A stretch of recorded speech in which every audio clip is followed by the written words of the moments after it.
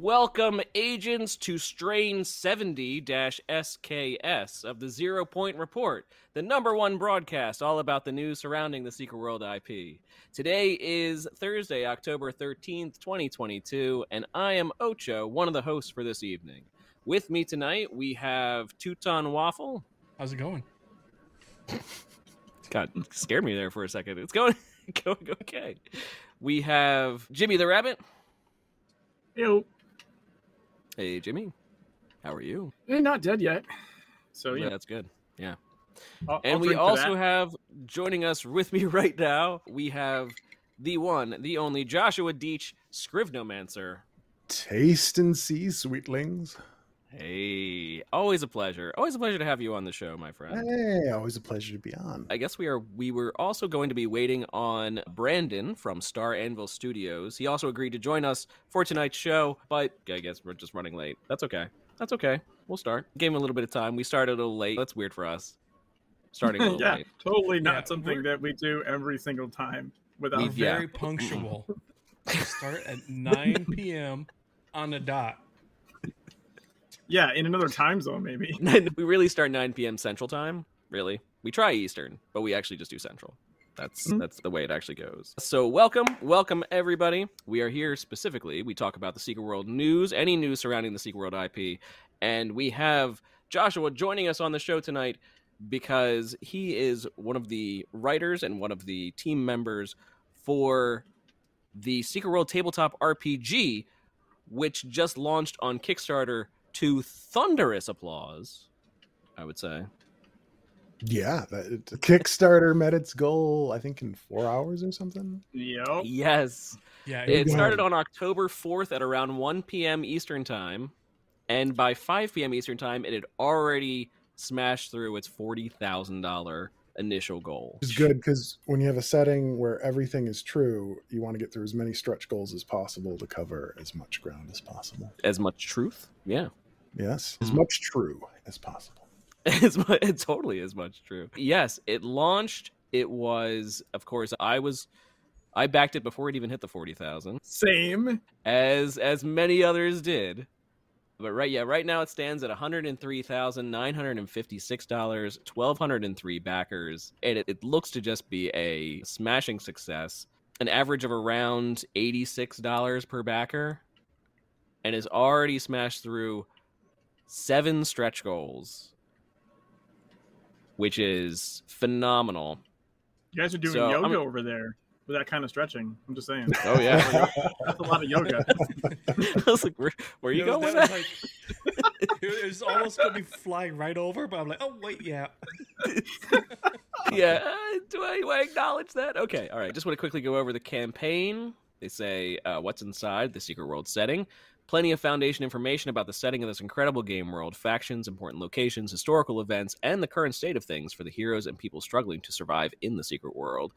Character creation, plenty of new options to further define your hero, including 3 factions, Dragon, Illuminati, Templar, 9 new classes, new backgrounds, and new feats that enhance the foundation of your concept.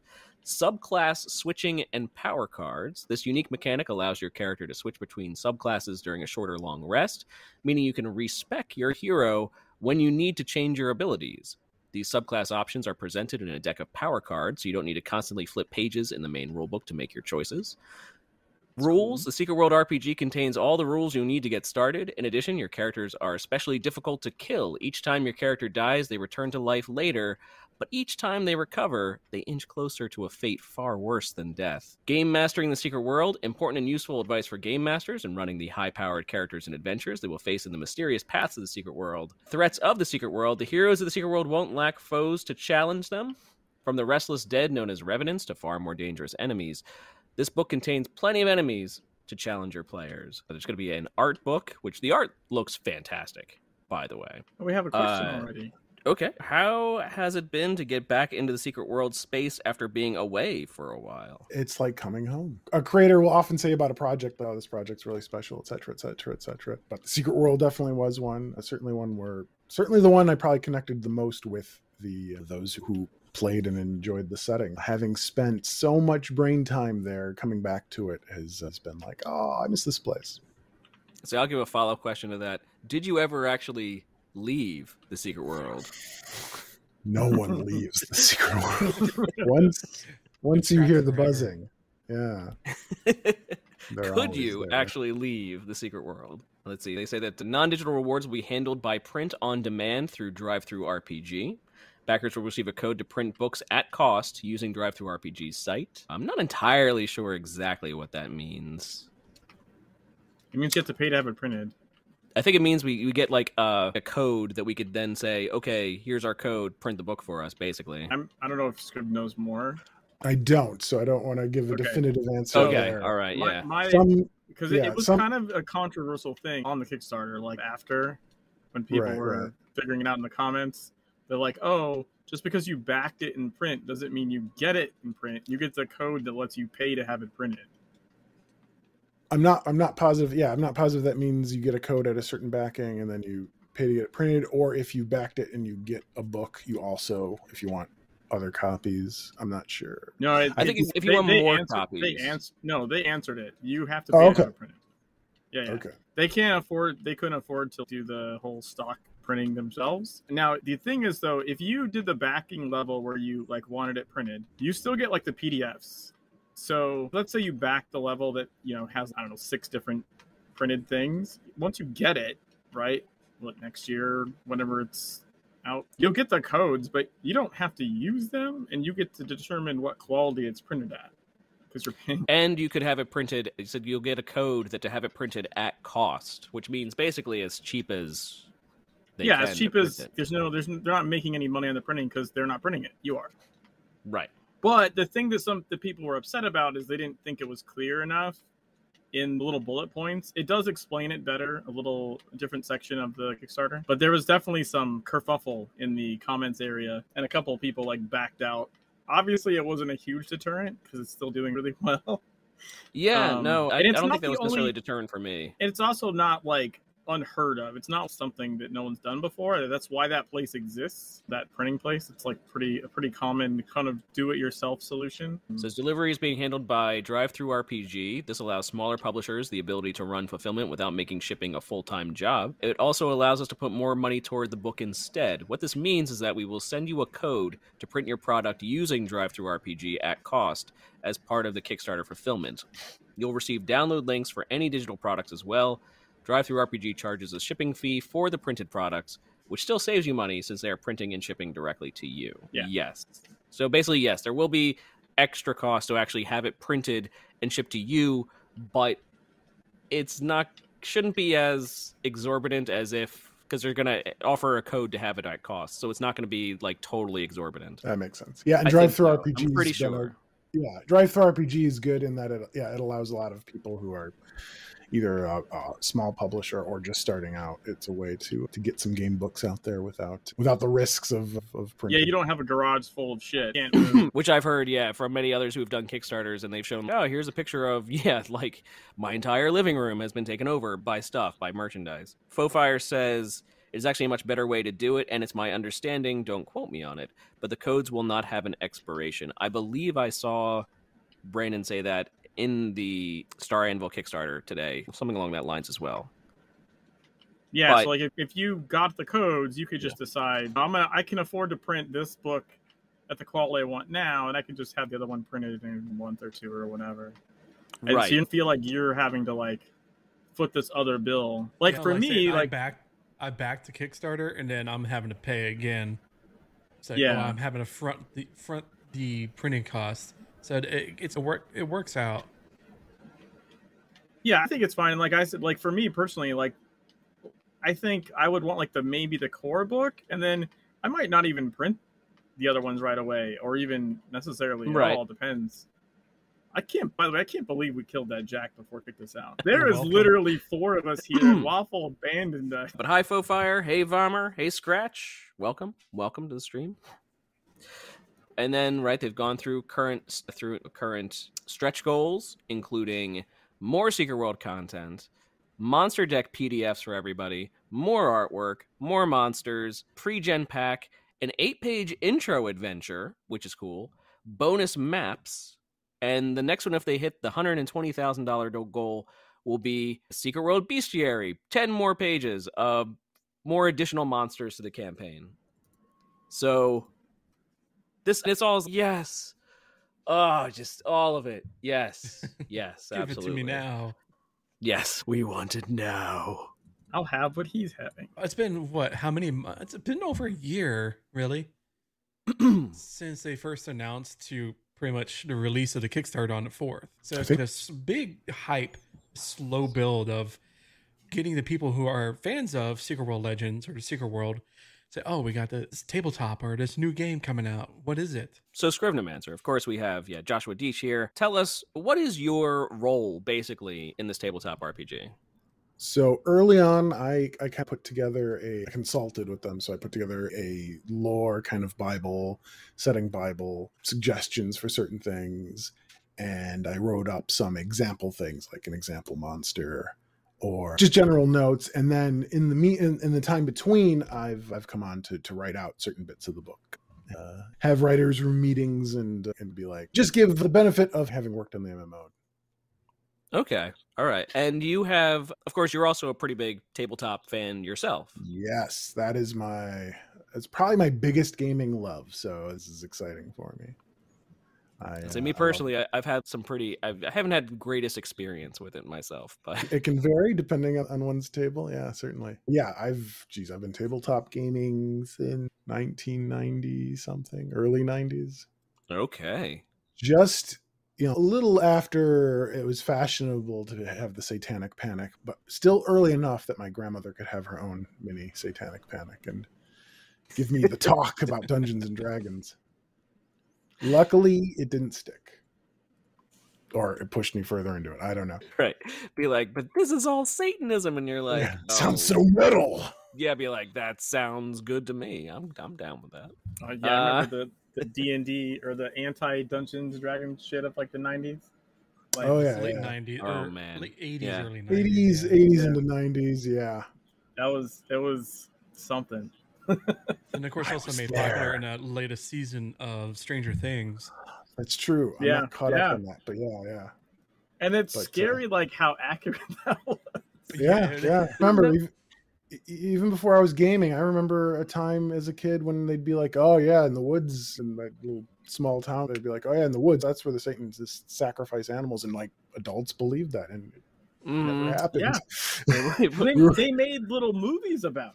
Mm-hmm. I don't know if you guys ever saw any of that stuff. They're like churches or like Christian groups. They put out like little films of the evils of D&D. Films and little comic books, and I forget what those little comic books were called, but those are entertaining as hell. Yeah, it's a fascinating subject overall. And there's no like one person. The Satanic Panic was this sort of but the strips were one person. Oh yeah, that's one person. Those were like, God, the name is escaping me. Oh, Chick Tracts. Yeah, someone has it in the chat there. Yes, I was thinking Chick something, and I thought it was thinking strips, but yes, tracks. Chiclets? No. because my parents and my grandparents are very religious, so I'm pretty sure I held some of those in person. Like I've actually had the Chick Tracts. Yeah, there was the person that wrote those, and then there was also a failed comedian, and I'm blanking on his name, who started giving talks about the stuff that happened to him. And like, he was just claiming like there were satanic meetings where they like just sacrificed thousands of people. He's walking around free, but he claimed all this stuff. And that all helped lead Who would have known that adults would have been so gullible to misinformation? Yeah, the older you get, the more you realize adults are pretty much the adults from The Simpsons and South Park. And it's a very thin level of satire as opposed to what you thought was a ridiculous level. Yeah, you're like, that's ridiculous. No, it's just straight up truth, really. Bill Gates is trying to microchip me. Bill Gates doesn't give a shit about you. I had the microchip in my vaccine, but let's not say anything about the phone that we're carrying around all day. They're tracking me. Yes. I really think it's a self-importance thing. Whenever I see those kind of things, when they say that stuff with like straight face, I think they just want to believe that they're that important, and you matter enough for someone to actually want to do that to you, when really no one gives a shit. That's the cold hard truth. Is no one really cares. If you have a nemesis, you matter. Yes. Yeah. That's true. It's true. Be like, they're out to get me. Sure they are. It's like I said, we're going down to Disney later on this month. And Disney tracks the heck out of you when you're down there. They do. They like Oh yeah. they try to track as much as they can about you at all points and whatever. But really, the individual person, they don't care. They don't care about the individual person. They care about everyone as a group and whether they can herd people this direction or herd people that direction or push people to different areas so that they can get everybody, instead of all conglomerating in one area, to go into like multiple areas and spread yourselves out so everyone has a better experience. Yeah, about the individual person, they don't care. They don't care. Yeah. They don't care about the person. They care about your wallet. Yeah. Yes, and what they can get you to spend too, right? Mm-hmm. Absolutely. Yes, we will try. We will try, Vommer. For you, I'll have fun. I wasn't planning on having fun, but now that you said, I better have tons of fun. I will. Disney is a dragon faction front. Ooh. I'll take it. I'll take Dragon over Illuminati for that. Absolutely. The great thing about taking this game to a tabletop setting is you can make that happen. You could do that. Yes. You could do that. You could absolutely have adventures in Disney. You can have licenses we wouldn't dare to touch. You could even do that's why when the Kickstarter first started and people were like, "Oh, the artwork doesn't match what's in my head." Part of me was like, "And so, you think the D&D artwork matched what was in my head?" Right, yeah. It's a guide, sure, but it's not like hardcore. Tabletop is to be tweaked. Yeah. If you see a picture of Revenant and you don't like that, you can go look online. I do this all the time, DeviantArt or wherever, and obviously if you do anything published, pay and credit artists. But in your own home game, if you're making a token for a character, we'll often take art. Although I have a friend now who he just tends to cast all the NPCs as celebrities and actors, which at first I didn't like. So I'm like, that's distracting, but now it's awesome. It tells a lot about the character before we know anything else, and we're always excited to see who he's cast as blank. Mr. T shows up. Yeah. We had 2 Dolly Parton twins show up in the latest D&D game. You already have a picture in your head. You've already got like a personality set up in your head. Yeah, totally. I could see that. You could. I see Jeff Goldblum in the comments. You could cast Jeff Goldblum as whoever you want. Do you want Jeff Goldblum to be Saeed? Do you want him, whoever? Yeah. Or who would he be good as? I'd say a Montauk, but Jeffrey Combs is so perfect. Jeffrey Combs, all the way. Yeah. Mm-hmm. Jeffrey Combs could play every character. That's another idea. Have every NPC just be Jeffrey Combs. Little known fact: Jeffrey Combs did a voice for a character in an independent film that my sister acted in.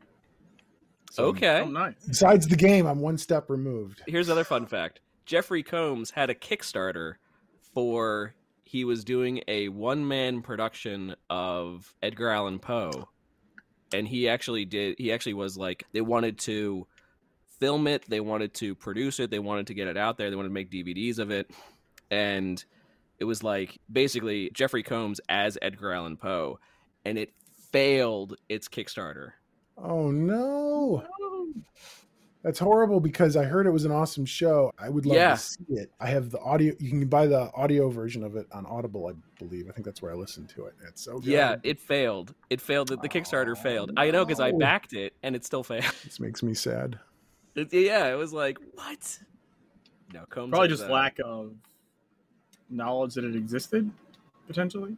That's basically what I could think of, but man, I don't know why it got so little. I might be wrong. I might be misremembering, but I think the original theatrical version was directed by, and I'm blanking on the name, but the guy that directed Jeffrey Combs in Reanimator. Okay. Oh, wow. He was the director of Reanimator. And he unfortunately passed away a few years ago, but I think he directed the Edgar Allan Poe play, but I reserve the right to be wrong. Oh, okay. All right, Darkness, you're never too young to watch 80s films. Just go back and watch them.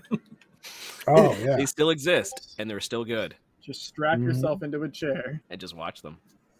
You can't rent them from Blockbuster anymore, sadly. But yeah, you don't get the full experience of going to Blockbuster and walking down the horror aisle and seeing all the cool cover. All the boxes, yeah. Choice of what to get on a Friday night. Reading the back of boxes of movies you're not allowed to see, and you're imagining them in your head just based on the few images and the little bit of text. Which one do I need to watch with Jeffrey Combs? I guess Reanimator is that's a good one. That's basically the primary one. Other than that, I would say The Frighteners.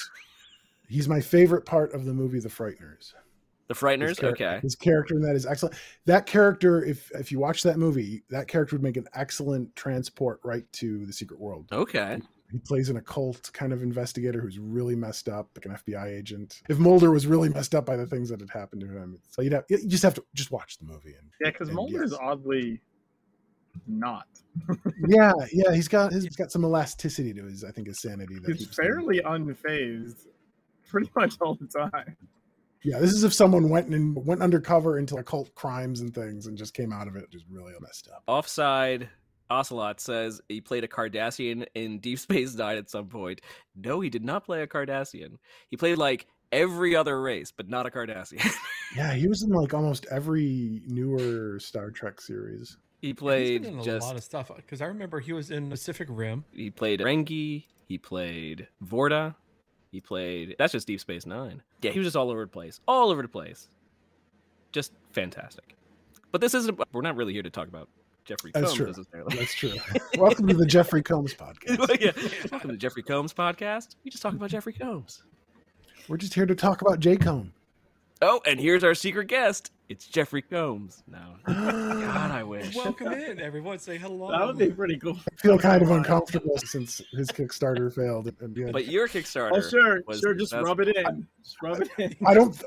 But I'm saying that jokingly because I don't feel like that's in a more correct universe. It would have been the reverse. Don't tell Brendan I said that. I'm just not big of a Jeffrey Combs fan. I don't understand it. I don't understand how it failed.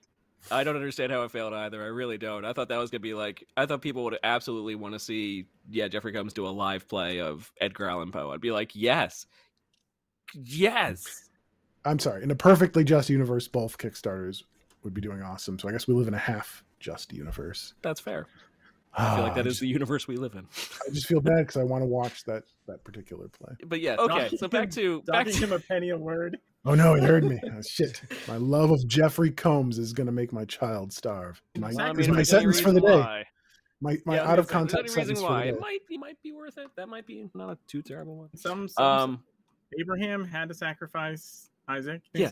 Sacrifices must occur. Okay. So your project or your work on the tabletop RPG, you said you're basically a consultant. You're basically consultant now, writer and writer. Yeah. Yes. What can you tell us about the possible differences between what we see in Secret World in the game and what we would see in Secret World the tabletop RPG? Is there what will we see like the additions? I think you'll see some expansion. Yet the settings tagline is everything is true, so which is great, but in a finite MMO game, MMO games are still finite even though they can go on quite a long time. You can only cover so many places and things with that phrase, but with a tabletop game, you can cover just about anything, or at least hint and give the tools to the game masters and players to potentially cover anything. The time in between, the 10 or so years, you'll see some development there. Though that'll be, if we considered Agartha a branching tree of both time, space, and maybe let's even say like a multiverse. The tabletop space might be its own branch. What happens there does not necessarily dictate what would happen in any future game products that Funcom releases. Yeah, I would say what you're saying is it's not canon. Yeah.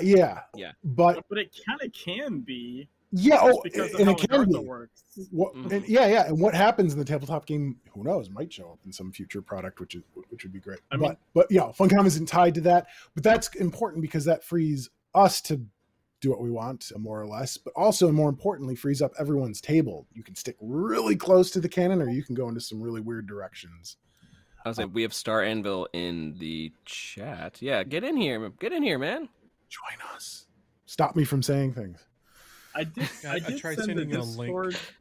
So tell us, Chris. A Discord link to the Twitter last night, I believe. But you joined in our Discord. Go ahead and join in the general lobby of our Discord, and we will pull you in. Or if you want to join in video, I will send you. Oh, I'll try to send you a link if you want to go on video. So before he gets in here, Scriptomancer, how do you really feel about? Yeah, it's just us here. Don't worry about it. He trapped me in a ritual circle, which enslaves me to this Kickstarter and these products until such a time I'm not allowed to say. Good answer, though. Good answer. I appreciate it. But we'll see expansions on things, and I'm hoping sections that give again tools like you'll probably see. I haven't seen finished monster sections yet. We have certain monsters written up and certain coming in the pipeline. Certainly the ones you know and love from the game, like Revenants was, I think that was the first one I wrote as a sample. Here's what the format should look like, etc. But hopefully you'll see monsters that you haven't seen in the MMO. And I'd like, now that I'm thinking about it, and this is something I'll probably bring up at our next meeting, I'd like there to be a section on designing your creatures and antagonists so that you can look up any kind of mythology or weird conspiracy and flesh that out in your secret world, because everything is true. Everything. And in a tabletop game, you get to make that a lot more real. And also, since we're doing 5th ed D20 rules, you'll see classes where Secret World is much, the MMO is much softer on classes. It's really just ability buying, and then sort of soft classes that are more like ability packages that you can buy. So in this, you'll see, we're working on them now, you'll see classes that I'm trying to make fit those. I'm not the systems person, but as far as writing up the kind of lore behind them and what they might shape up to be, I'm trying to write something that fits into that kind of rule set and still fits within that sort of narrative lore. Okay. Of particularly playing a bee, one imbued by Gaia. Yes. So classes will represent how one focuses their anima and expresses it, basically. Okay. Fofire asks, how is the world setting portrayed differently in the tabletop RPG versus the MMO? What I mean is the difference between writing something for people to use versus for people to play in. Does that make sense? No, it is. Yeah. Some of that, you'd mentioned one of the stretch goals was like an adventure, intro adventure, and that'll be written out. Go here, do this. But yeah, there'll also be things written out. You want to give, in a tabletop game, you want to give tools for the game master to design things for the players to play. So you're giving some particulars while leaving certain things open and giving tools for the players to explore beyond the books themselves. Okay. Star Anvil says that they're in. Can you hear me? Hello. Hey. Hey, there he is. There you go. I just didn't turn on my camera because I don't have a fancy green screen thing behind me. I'm not going to let you see my basement behind me. That's okay. We'll give you an anime avatar, if that's okay. That's fine. No, we don't. It'll probably look better than I look anyway. I'll have to look for a good one then. I wanted one. Welcome. I'm now a little flustered. Excuse me. I'm eating all kinds of royalty here. Welcome, Brandon Verhalen. Yeah, no, you're not meeting royalty. Thank you. But yes, welcome, Brandon from Star Anvil Studios to the show. We are absolutely happy to have you. And we just want to say we're big fans. We're really excited. We've been talking about this Kickstarter every part of the way since we've heard about its inception, since we've heard about all that, because we like to say all the news about the secret world that we could find. And we have been extremely excited to dang you, Waffle. Wow, I look better than I do in real life. Good job. It's missing my beard, but continue. Gosh darn it, Waffle. But your profile says that you've been an RPG enthusiast for over 30 years, a lifelong fan of all things sci-fi and fantasy. You've been inspired by the Alternity RPG to create your first foray into the gaming world with Saints and Sinners, a gritty sci-fi setting for the tiny D6 system. Creating Saints and Sinners led you to the foundation of Star Anvil Studios in 2017. You are a patron of gaming artwork and have done the art direction for Star Anvil Studios since the beginning. Your expertise with art direction has led to featuring several pieces in the Palladium Rift, but as a professional nurse, you live and work in... Oh, I'm not going to say that part. That's you can see that part on the Kickstarter yourself. Anyway, but you are the Chief Executive Officer for Star Anvil Studios. Welcome. As I said, we are very excited. We want to give you a big congratulations, first and foremost, on the super successful Kickstarter. As we said, it completing the full 40,000 funding goal in about... 4 hours? Say 4 hours, maybe like a hair over 4 hours. 5 hours. 4.5 to 5 hours. 4.5, 5. All right. I was counting. Okay. Because the big concern was you put that big a goal. A lot of companies are actually starting off with, they're doing more of a pre. They've already done the product. They just want to get it started. So they do a very low goal. They already know they're going to make it anyway.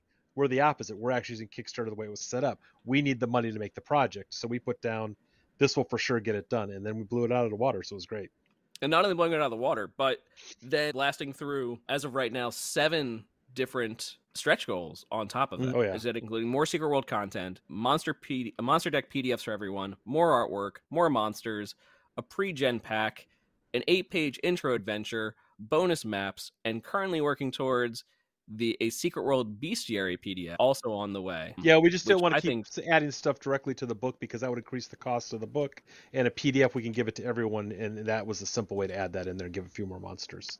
First question is, I guess, how do you like working on the Secret World IP? What led you to the Secret World IP in the first place? So I played the game way back, and I've not been able to get it to work on my computer for a while now, but I've played it quite a bit. But my wife is like multiple characters to 50, and she loved it. And I was like, man, and the first part of the game really always caught me. The mood, the setting, it's just such a cool looking, it drags you right into this sort of ambiance of horror and action and story and puzzles all in one that most games never bother with even attempting, which that was cool. And then I was just sitting around going, I need an IP one day that would help us get on the map. I said, I wonder if I could get the secret world. And so I sent an email to Funcom. And lo and behold, they sent me back, hey, let's talk. And here we are. I've actually had the IP for 2 years, but I had to find people that would get it done. Getting Josh was a big key to that. Okay. Didn't want to do it wrong. The summoning circle, yes. The Yes. demonic summoning circle, yeah. He had to do his research with forbidden tomes.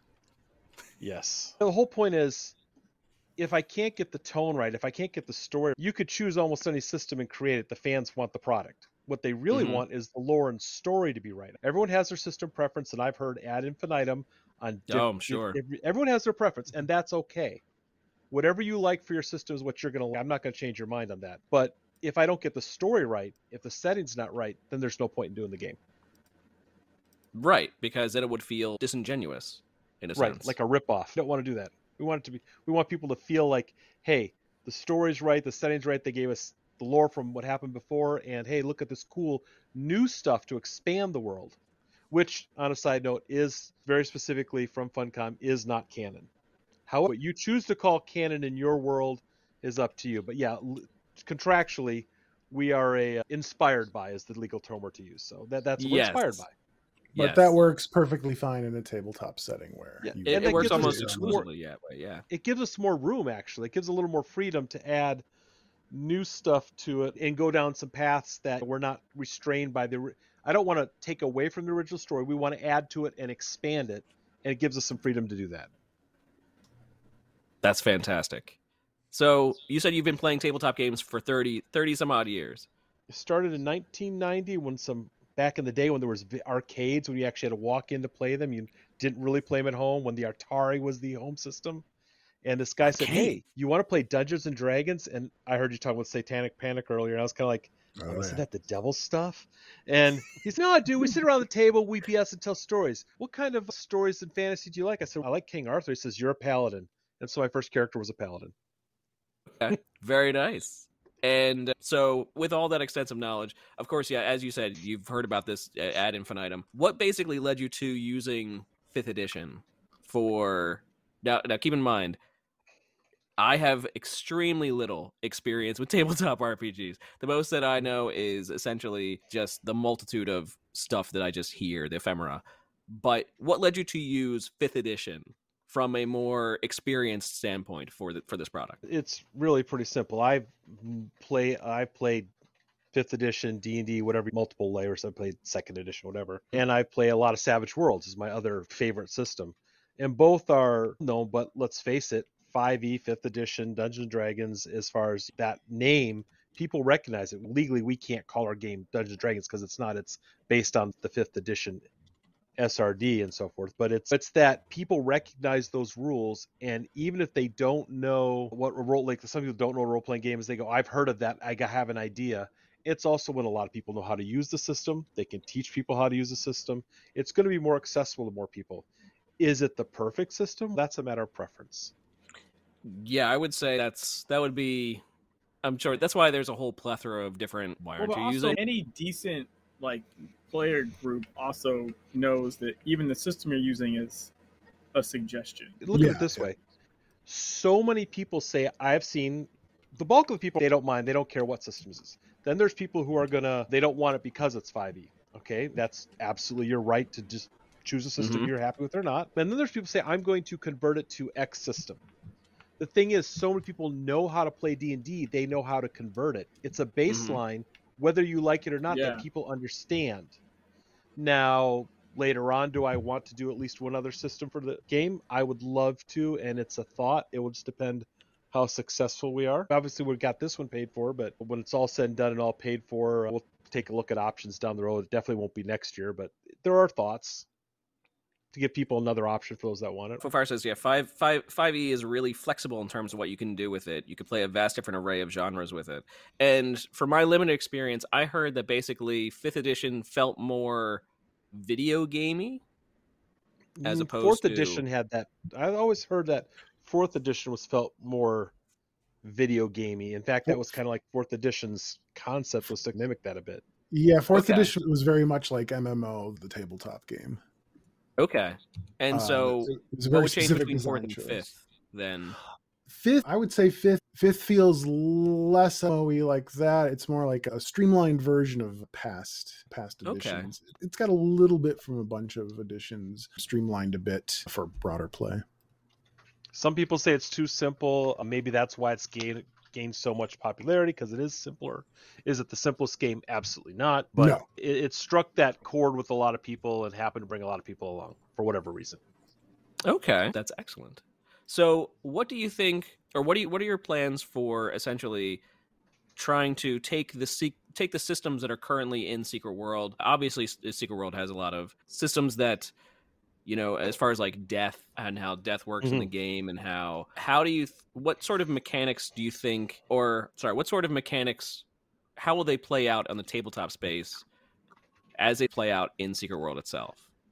So, for example, death and weapons. Death is a huge thing, and I've actually talked to Josh about it. The only reason we won't answer that too direct right now is I'm still putting together our notes that we want to. Everything has to be approved by FunCom back and forth. Okay. We definitely have some ideas to deal with death, and I will say this: bees don't really die, at least not easily. We have to figure out a way, and I have ideas. We're just waiting to get approved to go for sure on this, but there has to be a mechanic that makes death, I don't want to say painful, but pay a price that doesn't take away from the way bees work. And I think it's a really cool idea that I really want to tell you, but I can't. Okay. Let's just say but what I have in mind is that dying eventually enough times is bad for you. It works that way in the game currently. Yeah, a bit more, but yeah, sure. So what I mean by that is, in the first iteration of the game, dying just broke your gear. But in Legends, you have your anima essence. And if you die enough times, you get penalties to your combat efficiency if you don't repair it. Yeah, that's the Legend system. There will be some mechanical sides to it a little bit, but there's more of a long-term problem if you keep dying. So you don't want to do it a lot. It will be bad eventually.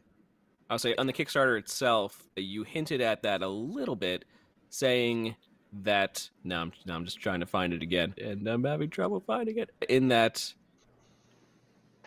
each time your character, Secret World RPG contains all the rules you need to get started. In addition, your characters are especially difficult to kill. Each time your character dies, they return to life later, but each time they recover, they inch closer to a fate far worse than death. That's basically the hint. Yes. Yeah. Freaking devastating. So let's talk about maybe some classes. Like, what classes do you have set up for, if you could talk about it, what classes do you have set up for the tabletop so far? Josh, you've just finished the big write-up on the first one. Once you, in broad strokes, because it's not finalized with anything, but once you cover what you did on, was it the Ravager you did? Yeah, so we took the names of the sort of class ability packages from the MMO, and I took that list and I developed, independently of that, what I thought would fit in a 5e, like, kinds of roles you'd play. And the classes represent player characters, by the way, at least in the core book, are bees, are those that were imbued by Gaia with anima. Okay. And classes are basically represent how they channel that anima, what they do with it. And in the MMO, there's like the 2-weapon system, but that's largely a mechanic system. It's not a narrative conceit. There's no lore. A bee must grab this weapon and that weapon to it. There's nothing story-wise in there. And everyone goes with that, and especially in the role-playing communities, makes up kind of their own emerging narrative about what their characters are that are independent of that system. So I wanted to do the classes in ways that would allow players to take that sort of emergent narrative and go with it. So we have classes that there are those who channel their anima specifically through weapons, like melee weapons. There's a few classes that specifically go into that with different flavors of that. There are classes that channel their anima into just being tactically better. Maybe they're military personnel during their normal life, and now they've got anima in them, so they use their hardened skills along with a little burst of anima enhancement. And then there are those who do use their anima to boost certain spell casting magical disciplines. Maybe they were an occultist in their normal life, or upon being imbued with anima, it just comes naturally to them. So there's a few magic classes. There's some melee classes. The Ravagers, which, yeah, that one is the most polished so far. That is a sort of, in the tabletop game, that is a sort of, it's one of the magic classes, but it's melee centric. I'm taking the anima, and where a lot of people are like, I'm going to channel the anima into this sword or into this gun because it's better if that energy is going there as opposed to just sitting in my body and exploding in weird and chaotic ways, whereas a Ravager is just like, no, put it through my veins. And right. That's a lot more. I'm channeling it. I'm going to make flaming fists, or I'm going to shape change in weird ways, or just other strange bits of chaos. So the frenzying melee magic class.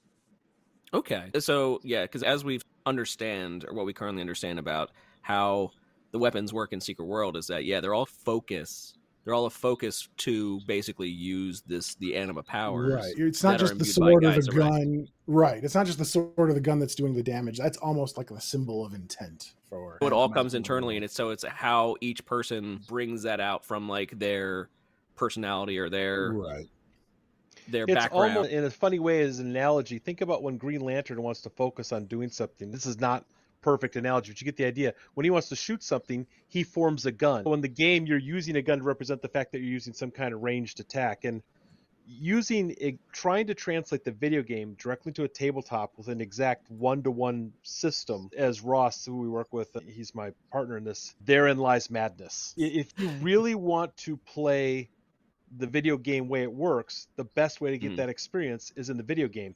If you want the story and narrative focus of the way the game works, we're going to be able to give you that and then some in the TTRPG.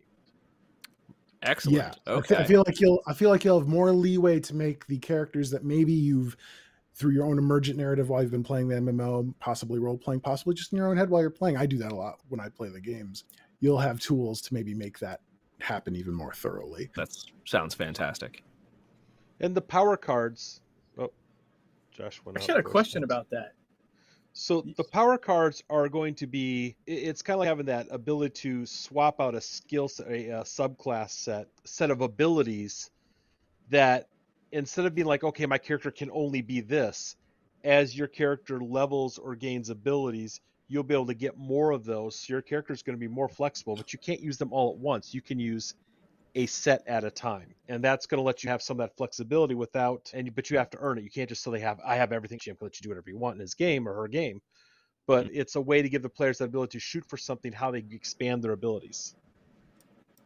Okay. I had actually a question about that, because I like that concept, but it made me think of Master Planner in the original game. Would there be any kind of ideas for scenarios where you can't do that? Like you're locked out of it? Go ahead. Sorry. I was going to explain Master Planner in the first place. Master Planner was like, you went into a dungeon and you didn't change any of your abilities or any of your... Yeah, you didn't change anything. Or clothes.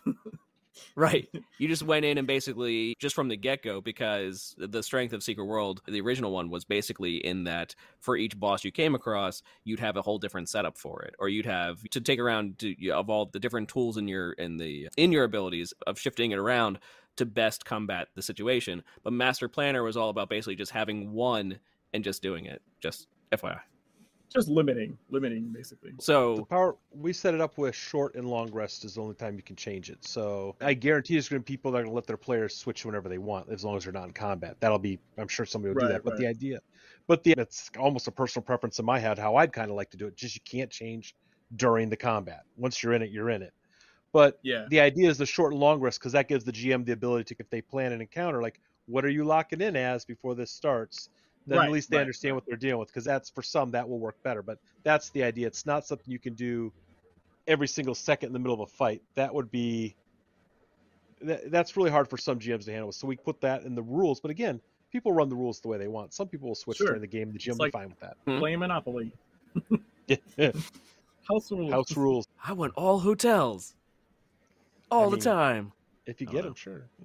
I did see a question in our chat here. Any attempt for anything like anima allocation or Aegis? Aegis. Oof. Again, we're building these classes, and again, 5e is a class-based system. Yeah. Okay. And So just to clarify, so- anima allocation would be I guess, like a system mechanic.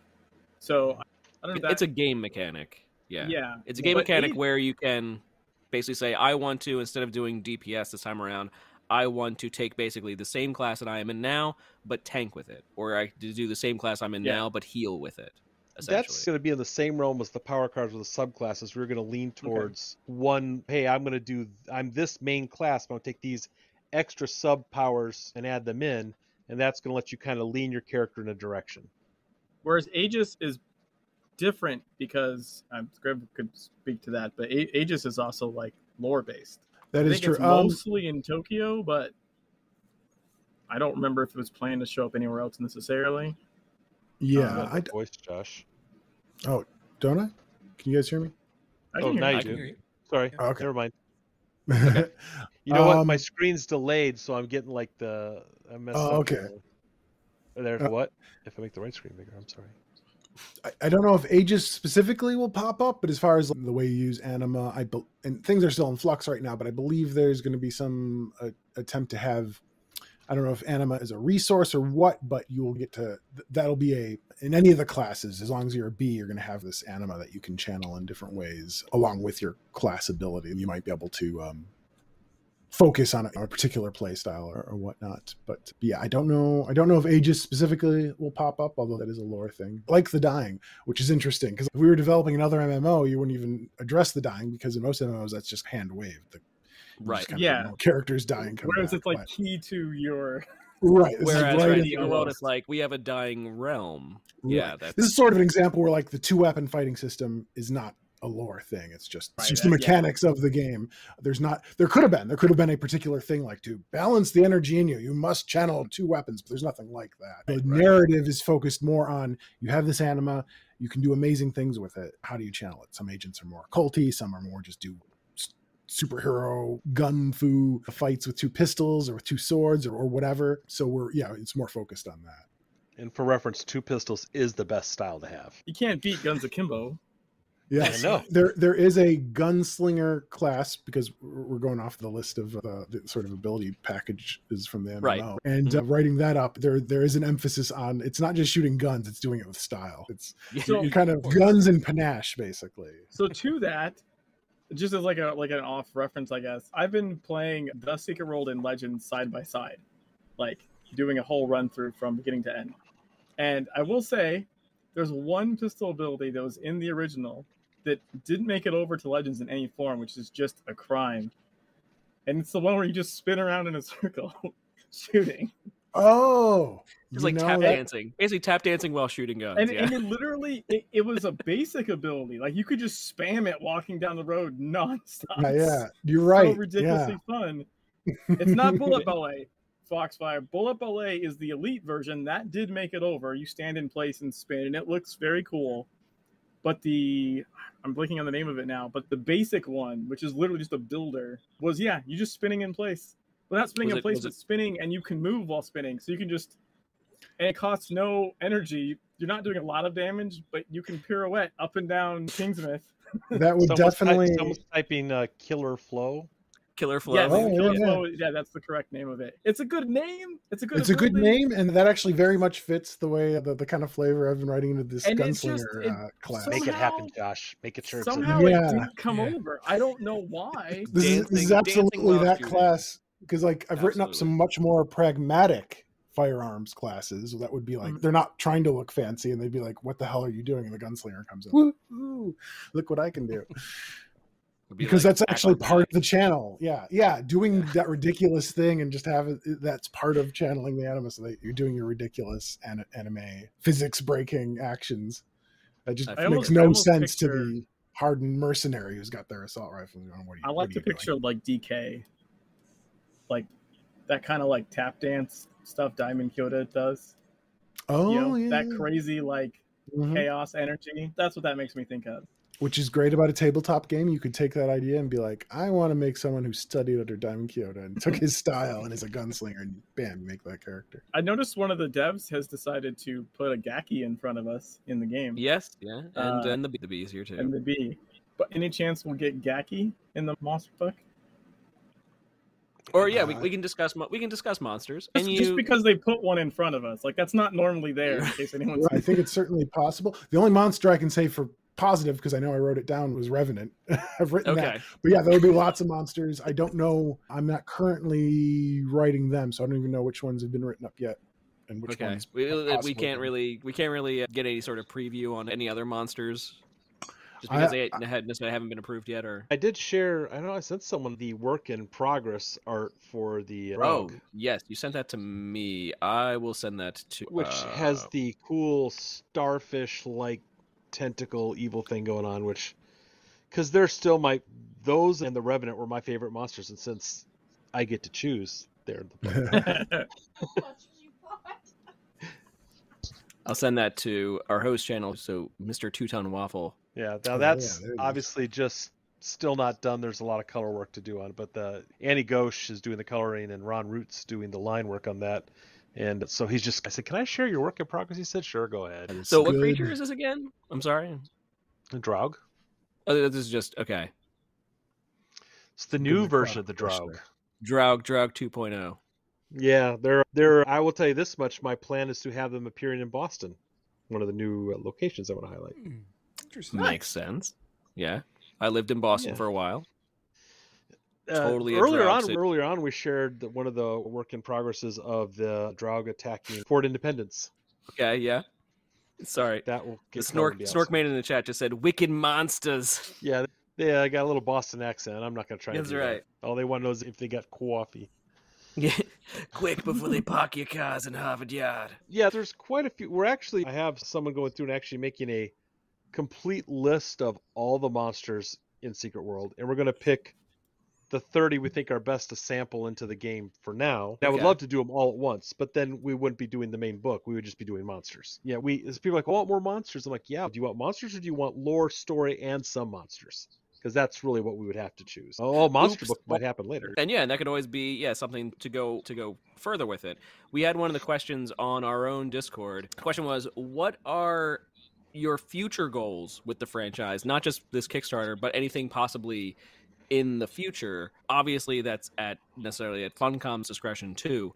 But how far have you already been thinking ahead, basically? So what I would like to have happen is I would, in the order I would like to have it happen in, and these are not promises, these are goals. The next book I would love to do would be the Illuminati in North America.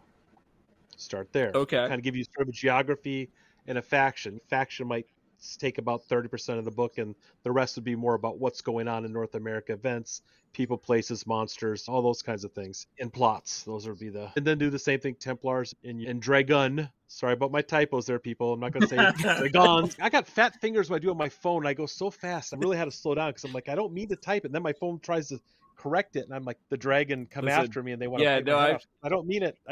I'm sorry. I felt for you. People were like, "Oh, but he's had some typos." And in my mind, I'm like, "So I have freaking typos all the time." Like, how many times have you seen a tweet with a typo in it? It's 100%. The important thing to remember is there are people who will be paid to edit everything that goes in the book. It will not be me writing in the book, so you'll be fine, guys. Yeah, I promise you. I won't. I know that I would not send something out that people paid for without running it through an editor first. That's only fair. But then after we do the 3 factions in the geographic areas, kind of combos, I really want to do a book forgive me if I always say the name wrong. I always say Rochi. And then I have a 5th book, which I won't say because Funcom hasn't approved the idea yet, but it's all that's what the story would lead to. And Josh knows too, but he can't tell because I went over with him the other day. It's a little tease. He's bound. There's according to the monsters section in the achievements, there are at least 40 different types. Okay. So if you're going for 30, that's most of the way there. Yeah. Figure like the golems and a cob and Two-Ton Waffle. Yeah, get them all in there. And not everything that's in the game. We're going to do some original ones with this first book. Original ones too. Right. 5 new. I want to add at least 5 new. I want to give some. Again, if we're just going to be everything that's in the game. Well, and to be fair, as much as I like Gaki, if you're not in a Tokyo setting, they don't make a ton of sense.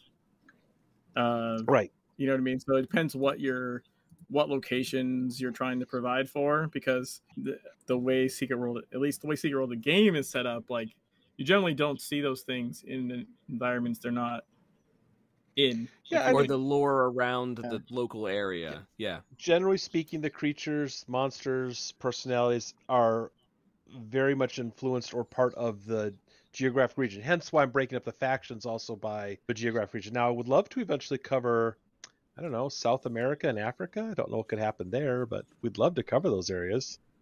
So we just had there was an interview not too long ago with, I'm blanking, Joel Bylos, about where they were planning to go with Secret World, and he was like, yeah, eventually you're gonna do stuff with South America and like Honduras and the Fountain of Youth and what have you. So yeah, planning to go to a lot more places besides just the Congo, which is the one that's, of course, as far as game content goes, the one that would be next in line. In the book, we're definitely going to have a little bit of India, Boston. Cool. And did I say, where was Dunkin' the other Donuts one? monster, right? Did I say France? I think I said. Did I say Paris? I don't remember what I said. Because that's why I have notes, because I don't remember things. But yeah, I wanted to expand a little bit, and the core 3 are there from the game, and they're well established. We'll have them there. But in the future, I want to add a few new areas, expand out from there. So we're not doing the same old. I mean, a lot of people don't think of India when they think of Asia, but there you go. Yeah, That's Bomber part says of why we're doing Guatemala. it. It was Guatemala, not Honduras. Anyway, yeah, no, all for those settings, especially because those settings come with basically all the lore with all the monsters behind them too, and all that connects and all that's fascinating and everything is true, and we love it all. Let's see some other questions from our Discord. Scriv, what is your favorite lore in Secret World Legends? Wow. Pick a child. Just an easy question, yeah. Pick a child. Oh man, like lowercase lore, like any of the narrative story, or like the lore entries themselves. I don't know if it's the lore entries themselves. I like some of the horror beats I hit in the filth lore. Okay. There's some little micro stories in that lore entry. If it's lowercase lore, like just storyline, oh man. So this was a question by Kitten, who was hanging around us somewhere. Ooh, a revenant. Man. We had a revenant show up. It's one of my favorite creatures, certainly. Ooh, as far as the lore goes, I think. And also, was your favorite lore created by you? Oh, so if we're talking about the lore entries, like uppercase lore, most of those were written by me. So it is like picking my favorite child. But as far as like narrative story, no, because I wasn't even involved. I was involved briefly during pre-production. I was lent over from the Conan team to come up with the lore system, basically, or to spice it up. Okay. So I came up with the buzzing and how that would work.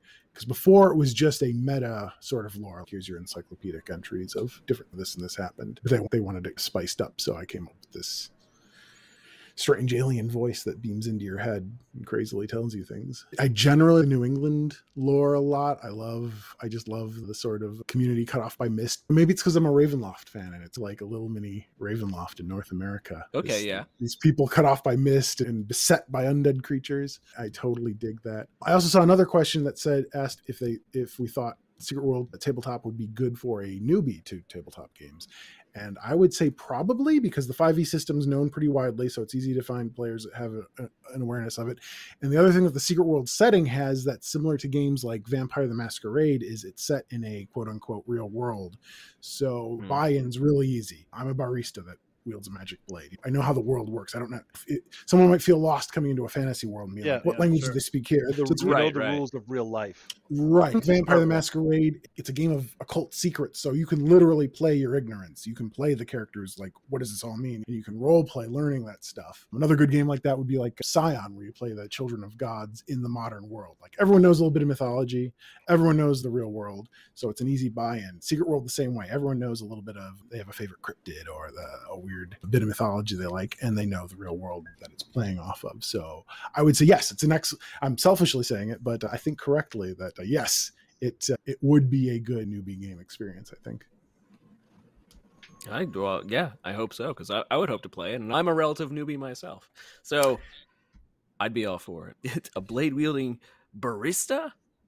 Yeah, I just wanted a macchiato.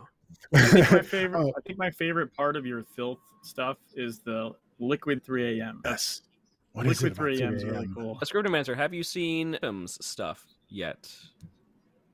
Refim is one of the, obviously he's a Secret Worlder. He shows up here from time to time, but he's been making YouTube channels basically of dramatic readings of the Secret World lore. Oh, is that I think so. Okay. I have listened to someone's dramatic readings of Secret World lore, and I've posted them. That was a while ago. And if this is that same set of them, then yes, and I've loved them. Yeah. Okay. One thing that never coalesced in the game in the MMO that I was hoping was that we would eventually voice the buzzing. We chopped the lore into bits, which is something I wanted early on, partially because that helps encourage exploration, but also because even though I love story in text and all that, when I'm playing a game, even if I get like this huge book of stuff, I'll be like, I'll read that later, and I never get to it. Whereas if you read it in little bits, yes. Yeah. But even better if you could listen to it while you're playing. So I wanted, if we could have a weird string, figure out what the style of the voice is and have it beam in. Maybe after you collect all of them, you can listen to the whole thing while you're walking around. I've been playing a game that does that recently, actually, and there's a whole bunch of it's open world. You find all kinds of lore, all kinds of stuff around the world, and when you pick it up, it just basically starts playing the audio in the background, and so you can actually just keep going and doing what you do, and the audio would just play as you kept going. Yeah And as much as I appreciate and as a writer, as much as I appreciate the players that like read every scrap of text, do all the dialogue, I understand it's hard to do when your senses are being blitzkrieged by really interesting sights and sounds. I read all of the lore, but I was farming 10k monster kills, so I was literally just standing there killing the same thing over and over for 10 hours straight. I was like, I'm doing this, I might as well have the lore section open and just read it while I'm mashing the same button. And especially if it was like a creepy voice with the right distortion. One of the early inspirations for the buzzing was the movie The Mothman Prophecies. The voice on the phone of Indrid Cold was very much in my head. Not necessarily the exact voice of the buzzing, but something like that. Yeah, it would have been cool.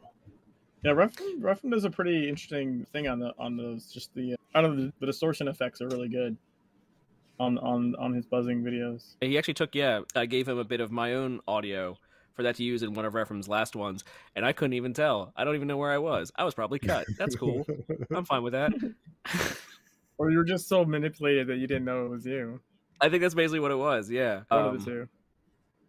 No, yeah, Refim does a great job. You should go check out all their stuff, including their latest one. They did one for the Morning Light, which is excellent. Brandon, now that we have you here, I want to kind of shift gears a little bit. The question has come up as to how the book printing works necessarily, and so I knew somebody asked that. Yeah, I figured we had to. So I basically went in at the $100 printed everything. It didn't go in at the $250 or $500 as much as I wanted to. I went in at the $100 printed everything. So, for example, if someone went in at that level, what exactly would that entail, essentially? So what will happen is normally a good example is back when you used to buy cell phones, you'd sign a contract and they gave you the phone for free, and then you paid for it over time at the total price. Okay. Now you buy it, you go sign your contract, and then you pay for your phone separate. So in a sense, that's what it's probably too complicated way to explain it. You pay us the $100 and you're getting the package, but the cost of actual printing it, that part of the cost, you get a code, and we'll send you that when the Kickstarters, when we're all ready, you'll get the codes, and you go to Drive for RPG, enter the code, and they will only charge you the cost of printing and shipping. Okay. So our money up front that we're supposed to make the book, to pay the writers like Josh, the art, whatever, hopefully make some money, which at this level, of course, we've now made some money, and we're not going to quit our day jobs, but making a decent amount of which will help us do more books. You're just paying the cost of printing. And part of the main reason to do that, just so people understand, is shipping stuff. If I wanted to get a book printed in China, it's super cheap. I don't know if it'll be here next year or the year after that. Bigger companies than me that are still considered indie companies like Savage Worlds, Pinnacle, have had stuff take months and months, and then they were paying extra to get the shipping because you have to bid for the container, which might mean that we would think we had the money to print this and we thought we had the money to ship it, and then we wouldn't because the prices went up. With Drive Through RPG, yes, you're paying the printing, but when you order from them, you're going to get it. And if there's an issue, they'll hit the button again, they'll resend it. You'll actually get your books much faster. But we actually put in the FAQ, the cost, at least as of right now, because prices may rise, what the approximate cost to print each item in that will be. Okay. So for example, the core book, if you print it right now, is about it's actually $19.60. I think I might have rounded it to $20, but it's roughly the cost of printing, etc. for each thing you do. Okay. So is that the at cost thing? That's Okay. at the cost of printing, what it costs to print the book.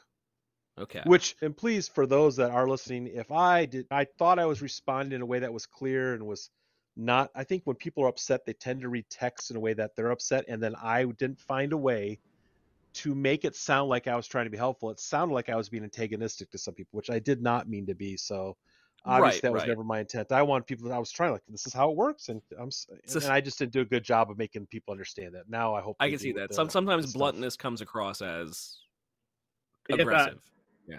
I am very blunt. I'm a nurse by trade. I'll tell you exactly what's killing you. But no, obviously it's not what I want, the way I want to come across. So just so you know, I read those. I thought you were fine, but I'm also told I'm very blunt. So I might just understand it. Everybody correctly. reads a text in the mood. Everyone reads a text in their own head, in their own words, in their own whatever voice is in their head. And, And if they're already upset, upset, you can almost guarantee they're reading it in the negative. And there was probably, I eventually found it, I would say then my original response was, if you don't like it, don't buy it, which of course that doesn't sound nice, but that's not what I was like. You don't like it, you don't have to buy it. I'm sorry. And the thing came across as, if you don't like it, don't buy it. So I said, hey, you can back at a level you're comfortable with. And that I had to learn the ways to put the text better for people to try and get the emotion in the voice is so hard when you're right. Yeah. Because you could go back, instead of the printed everything, you could go back to the printed core, or you could go back to the digital core, and everything's all digital at that point. Like everything's in PDF form, and then you can still get it printed. I read some of those. It was like you can go adjust what you're backing. You can just not back the printed part. They were dead set on just being pissed off. And, almost like wanting it like somehow fixed. Like someone demands you change something for them. And I get where there were, I'm sure there was, I'm not going to say who was which. There are those people who just will never be happy. And there's those people who are genuinely upset because they felt like it was intentional on our part to mislead them, which it was not. And this is our first Kickstarter. Right. Like, I know what I meant. Sure. Emotion is Papyrus. So it says, what emotion is Papyrus? Very crunchy. Obviously, I know what I meant when I said it in my head. Hopefully, I tried to answer every question at first. I didn't sleep for 2 days. And I was really upset. And I thought about canceling the whole thing at that point. I said, you know what? If everyone's going to be that mad, I'm just going to quit. And Ross was like, just chill out, man. And Forget then it, I went Jake. ahead and we did an announcement. We put a FAQ out and we did another update, and hopefully everyone's seen it, because we really didn't. You've gone up a bunch since then, so I think it's still turning out pretty well. Yeah, we're doing okay.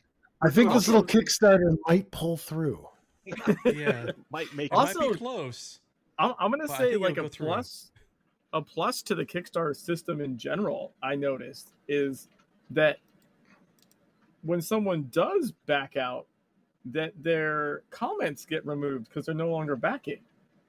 They do now, and some people were telling me in private messages, "Oh, you can just kick people out, and then they can't say anything." And I said, I'm not doing that, because that smacks of me being afraid of answering the question. No, but really bad. I'm just saying, I like that. I like that that's even a thing as part of the system. That like, if you're not backing it, you don't get to. That's fair. If you're not putting money into it, you really don't have reason to say anything anymore. No. I genuinely like that as just the Kickstarter system in general. That it handles it that way. You don't have people back you for $5, shit all over your comment for it, then leave. You know what I mean? That shit stayed there. That's very counterproductive. So I like the way their system works there. We were just joking earlier before you came in about how we're talking about Jeffrey Combs of all people, and how Jeffrey Combs actually had a Kickstarter himself I just brought it up just to remind myself, but he was going to basically it was a one-man stage performance of Jeffrey Combs doing Edgar Allan Poe, and it was called Nevermore. And he set up a goal for $375,000, and he only got $92,000, and so the Kickstarter failed spectacularly. Ironically, his title of his Kickstarter was correct. Oh no! Just rub salt in that wound. Kick him when he's down. Oh, yeah. But wait, look who we got on the line. It's Jeffrey Combs. And here's Jeffrey. And I like him too. No, but the thing is, I guess that was the thing that scared us. I don't want to say scared. The math sort of had to do in my head, and I'm a number cruncher because I used to work retail, and I have a spreadsheet that told me what I need to price this out at to make it work and all that stuff. And it's asking $40,000 for a Kickstarter on a first time out. I know I can make it, but will people be ready to back it?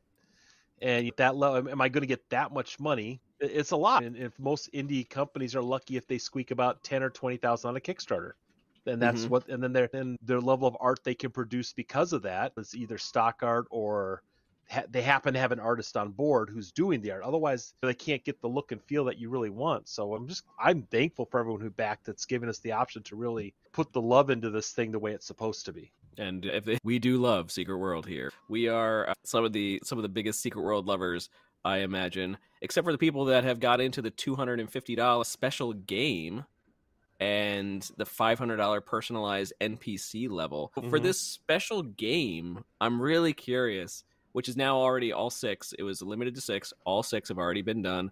I think Fofire, did you say you're one of them? I think they said they wanted to, but they missed it. Yeah, they said they Fofire there said that they said they jumped on the extra 250 when it opened. Whatever the extra 250 was for. That you're going to get we're making a character, you get the art. But the thing was, it really comes down to too many of those slots would have killed all. We can only have so much art to be done for the game. And Ross was like, how many games do you want to run, Ross? He says, I'll run one. And I said, I'm really good. I'm a good 5e player, but I'm not a good 5e GM.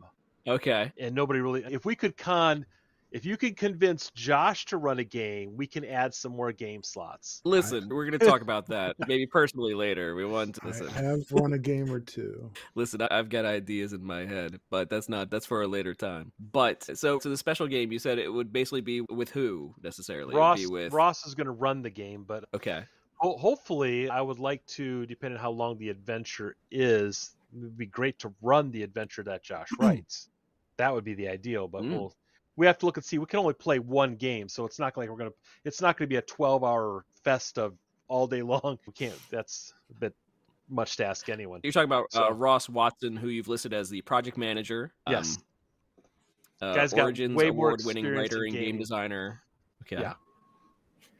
He's got a ton of experience. I have a plan for you. So what you do is you plan it for next year's Extra Life 24-hour charity marathon. Just do a 24-hour campaign. Yeah, no. That's an idea. Okay, if the Kickstarter hits $250,000, we'll talk. Okay, that's not. I think we're safe. This is the planning and setting up a campaign that go for 24 hours. I hear an idea like that, and I'm like, Yeah, I was going to say, on the other hand. I'm just, Josh, talk to me afterwards, what you're crazy for, man. We'll do anything you're willing to do. We'll see. I would love, when we get closer to release and everything, we should definitely, I think, look into we should do some live stream game. I think this year will be I don't know how many years it's been doing Extra Life, but probably my 3rd marathon. Past 2 years, I've done like 28, 29-hour streams of playing Secret World from beginning to end in one run. Last year I did it on a treadmill. Damn. 24 hours on a treadmill.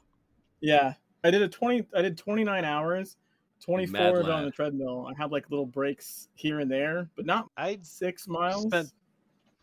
I spent about 24 hours not sleeping one time, and I went to mow some guy's lawn, and I thought I saw toasters in the yard and thought I was running over beach balls. I decided it was time to be done for the day. So I'm definitely not doing a 24-hour stream. I know exactly what you're talking about. I have been sleep deprived many a time. I once saw those green like highway signs. I was driving along and there was one of those signs was walking, holding a handbag, hitchhiking. And it took me like a full minute and a half to realize that's not possible. Signs don't hitchhike while holding handbags. That doesn't. It's not a thing. On sleep deprivation, I saw the black dog on driving through Central Illinois. Yes. That's truckers really talk about. I didn't know that was the thing. Yeah, the thing I saw, I don't know, I would necessarily call it a dog, but it was something ambulating on 4 legs, bear-sized and black. Vegas. And I slammed on the brakes, and there was nothing in the road. We can add that to the game now. That's actually like it's whatever you hallucinations is fair game. Yeah. The worst That's a thing was super my common dad one. is a truck driver, and he kept talking about a guy who was a truck driver who had not kept his logs, was running long, wasn't sleeping, and thought he saw an elephant in the road, and assumed, of course, it can't really be an elephant, And he except hit an it had elephant. Oh no! a train for a circus had an accident. There was an elephant in the Oh road. my I don't know if God. it's legend or not. I And just he imagine says, you so it hit speeding the up. You're elephant. like, I It really was an disbelieve. elephant. Like I saw an elephant in the And a middle of semi- the road. Be like, but it Yeah. actually was an elephant. A semi you know truck what? colliding with an elephant is not pleasant for either party. I want to ask my dad about if he's heard that one, because my dad was a truck driver, like my whole life growing up. Mm-hmm. So Mine old I'm Steve, yeah. curious if it's made the rounds. Yeah, That sounds find out. Let me that know. sounds like one that would have made the rounds for sure. I say I have an epic story I tell from time to time of my 21st birthday party, in which we drove to Canada, and my friend was driving, and we were trying to make our way back to New York, leaving like Montreal like 10 o'clock at night, and trying to drive all the way to New York City. And he had completely just caffeinated himself up with Venom energy drink and a vanilla Coke, which should tell you the year. And so he was like, "I'll be good. I'm good." And he started the trip, and we all just passed out in the back seat, and we were mostly all just napping, all sleeping. And I wake up, and the car's at a dead stop in the middle of this 2-lane highway. And I'm like, what's going on? And he's, this truck won't move in front of me.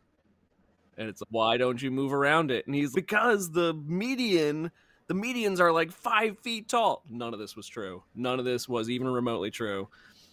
And it was like, okay, you're done. Go in the back seat. We'll drive from here. It's okay. But yeah, no, he completely started hallucinating, and then later on we asked him, and he's like, at one point, the trees on the start of the road, like the giant like pine trees or whatnot, started like walking across the road, and yeah, it was a mess. So I'm getting that we should do something with sleep deprivation, the monsters that come from the dreaming sleeps, and okay. Oh wait, the dreaming ones. Yeah, dreaming. Anyway, Yeah, the dreaming, lack of sleep, kind of all yeah. connects. That the lack of sleep is actually the portal to that realm. I don't know. I still like the black dog has to be a thing.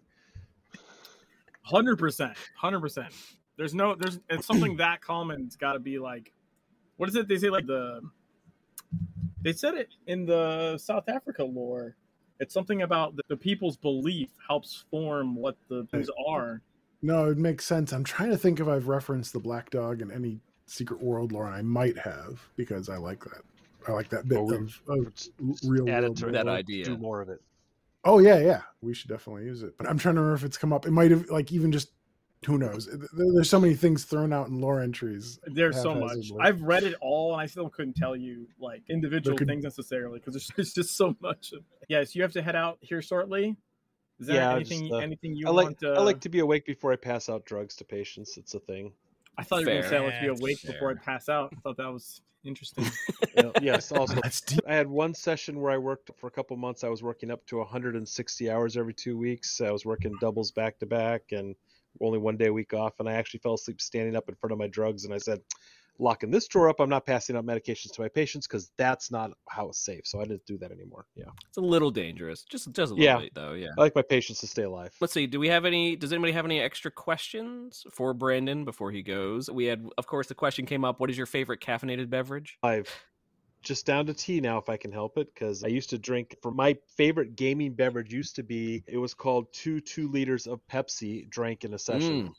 So 4 liters of Pepsi per session was the thing. So. That's rough. Yes, there's a Starramble Discord. Someone asked that. Is it being sleep deprived isn't normal? Oh, no, of course not. Yes, that's why. I mean, it is Von Farmer me. says favorite flavor I'm of sleep tea. deprived like every single day. It is my normal. It's far too common. Let's see. Do I have Don't any has any extra? other amazing questions? I will head out. Last chance, last call. What do you believe were the hardest mechanics of the game to translate to a tabletop system? Easy It's question. really good. We just ignored the mechanics of the game. No. Just ignore them all. Just throw out that part. In a sense, that's true in the idea, like Josh was saying, narratively speaking, we want the feel of what that profession, class, archetype, however you want to label it, works.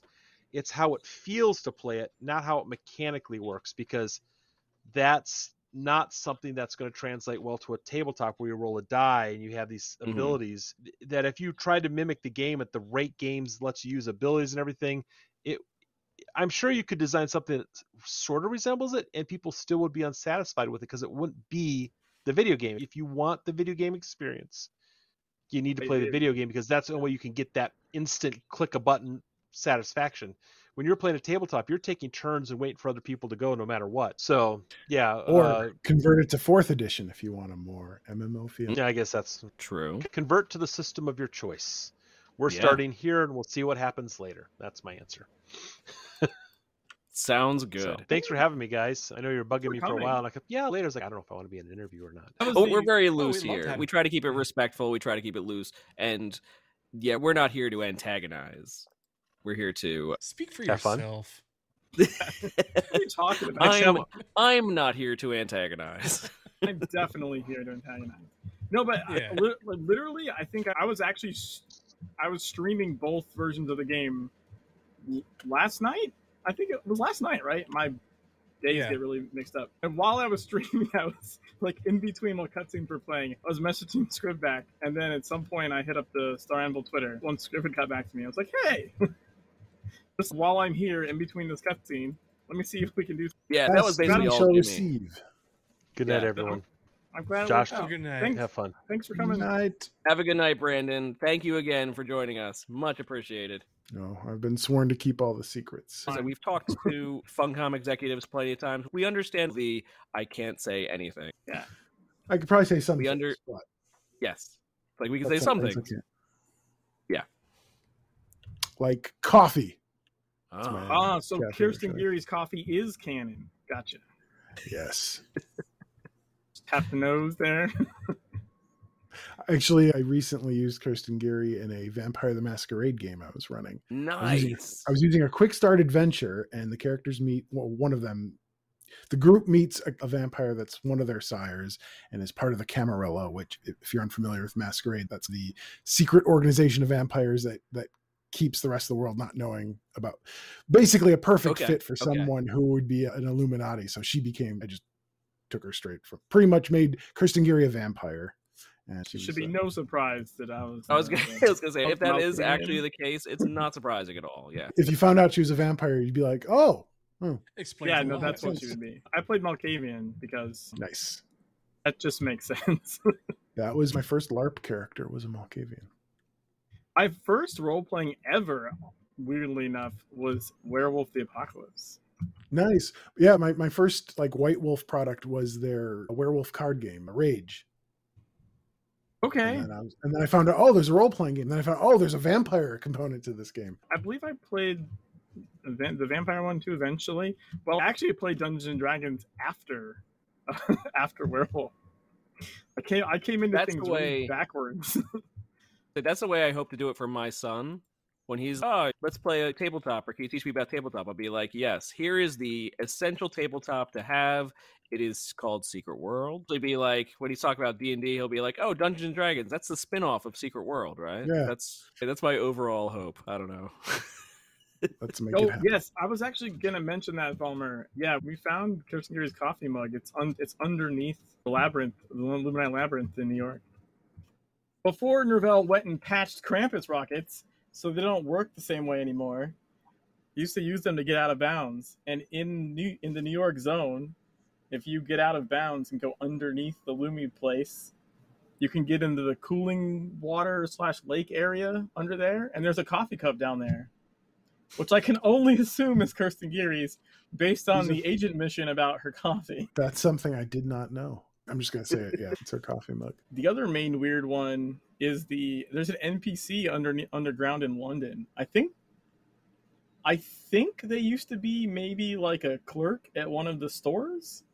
And then instead of deleting them, they just shoved them underground or something. Not really sure. That kind of makes sense. Yeah. To be like, how do we move this character? Be like, I don't know. Just shove them 10 feet under. Yeah. There's this. I remember the first time I got out of bounds in London, and I was running around, and it scared the shit out of me when I ran in there because I didn't expect didn't expect a person to be down there. Fantastic. Yeah, Kirsten Geary's coffee cup is an actual in-game thing. We'll have to make it an item in the tabletop game. So I went through most of my questions. So Joshua, I always want to give you this option. What do you have to plug right now besides the tabletop RPG, while we have an audience here for you to plug stuff at that loves you? Let me see. Do love you. Onlyfans.com/. Is butt legs. Okay, I certainly would plug the Kickstarter. Back that. Right, yes. Take us through even more goals. But if you want to play a game in the meantime, a game I wrote on that I highly recommend is They Came From Beyond the Grave, with an exclamation point, by Onyx Path Publishing. I'll go ahead and post a link to that at Drive-Thru RPG for They Came From Beyond the Grave.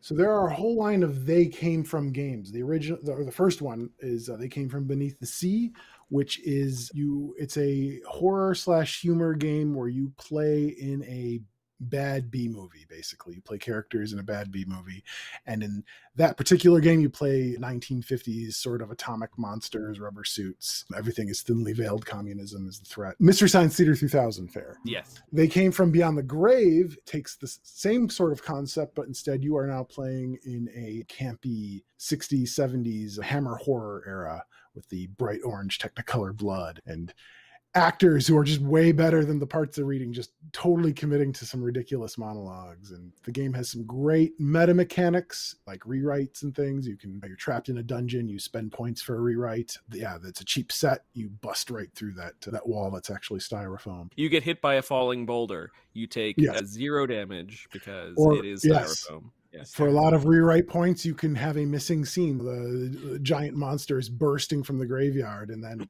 skip scene like, oh, thank God we took care of that. But it's a game where you can mix the humor and the horror to whatever level you want. You can technically use these rules to play a serious horror story, I imagine. Uses the story path system, which is very cinematic and versatile. It is a fun game, so I totally recommend that.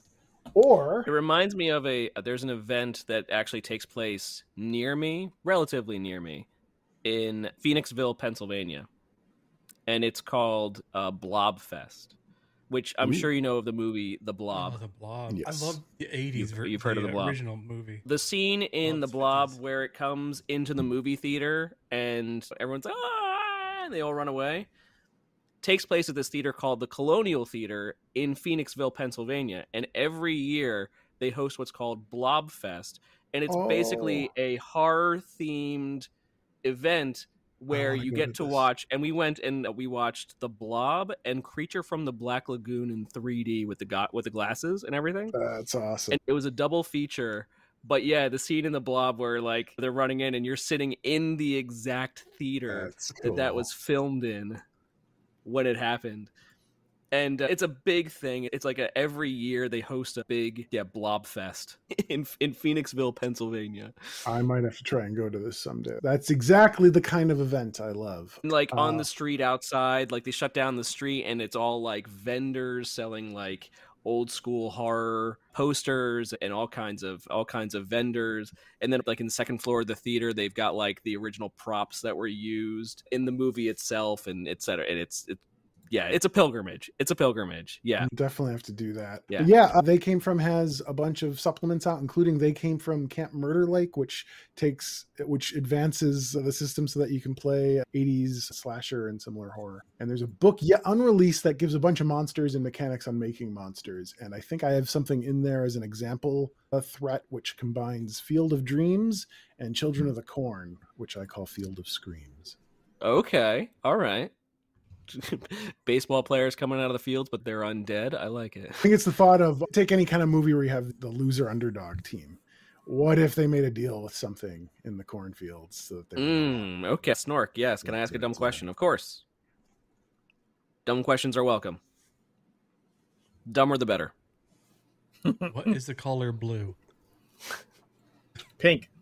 Not green. I've never played any tabletop RPG, D&D, or anything. I don't think I know enough people in real life to play. Could it be done virtually? Yes, and that's gotten better over the years. I played some of the really early websites that tried it, and at first I didn't care for it. I'm like, man, how can you replicate the sitting in a friend's basement and playing? But it's gotten a lot better. There are websites like Roll20 is one. 20 at Roll20.com.